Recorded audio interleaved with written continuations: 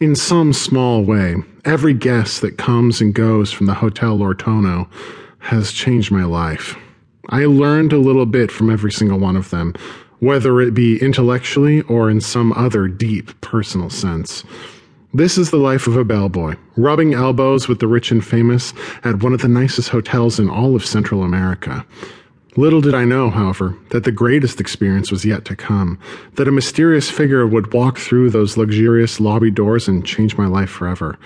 Before any of that, however, there was still one terrifying person that I needed to meet, a brutal and ruthless man who would send a chill of nervous apprehension down your spine with a single word from his villainous mouth. "I'm here for the conference," comes the gravelly phrase in a thick Russian accent. I look over to see the front desk manager checking in a rather large, imposing gentleman. He's tall and bald, wearing a long, dark jacket that's just barely appropriate for the balmy weather. I can clearly see that one of the hands he rests on the front counter is actually a sharp hook, and I try not to stare, but the man catches me. By the time I glance away, it's already too late. "Ah, I see that you noticed my hand," the man says, or lack of a hand. I shake my head while my boss stares daggers into me. "No, sir."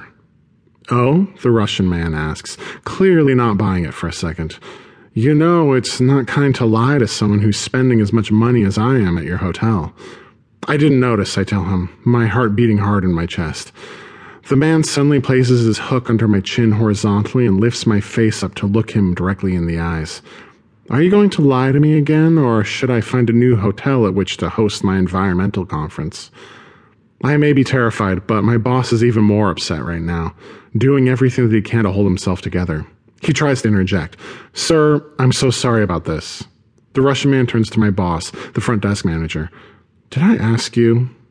My boss shakes his head, and the villainous man turns back to me. "Now then, I'll ask you one last time. Were you staring at my hook?" I gulp hard against the metal that rests under my neck. Yes, I was.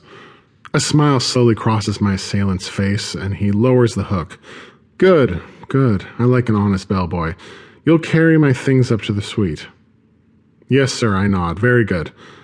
I start to turn away to grab the man's bags, but he stops me almost immediately. "Aren't you going to shake my hook? Are we not men?" I stare at the Russian and then down at his silver hook, which glints under the lobby lights as he holds it out towards me. I take the metallic loop in my hand and shake it, trying to be as normal about this entire situation as possible. "I'm Tudwig Cobbler," says the man with a smile. "And you are?" "John Marks," I tell him. "I'll take your bags now." I pick up the man's 2 large duffel bags and carry them down the hallway towards the elevators while my boss stares daggers into my back. When the elevator doors finally close behind me, I feel a strange sense of relief wash over me, thankful to finally be away from such an awkward situation. I look up and watch the light blink higher and higher towards the penthouse suite on the hotel's top floor, where Mr. Cobbler is staying. Suddenly, though, the elevator stops and the doors open. Moments later, a large and incredibly handsome Brontosaurus enters the elevator, wearing a sharply cut suit and a warm but serious smile across his face. "Going up?" the dinosaur asks. I nod and suddenly realize how odd this is. It is very, very rare for someone to join the elevator mid-lift and then continue upward. In fact, of all the time I have been working here at Hotel Lortono, I don't know if it has ever happened to me.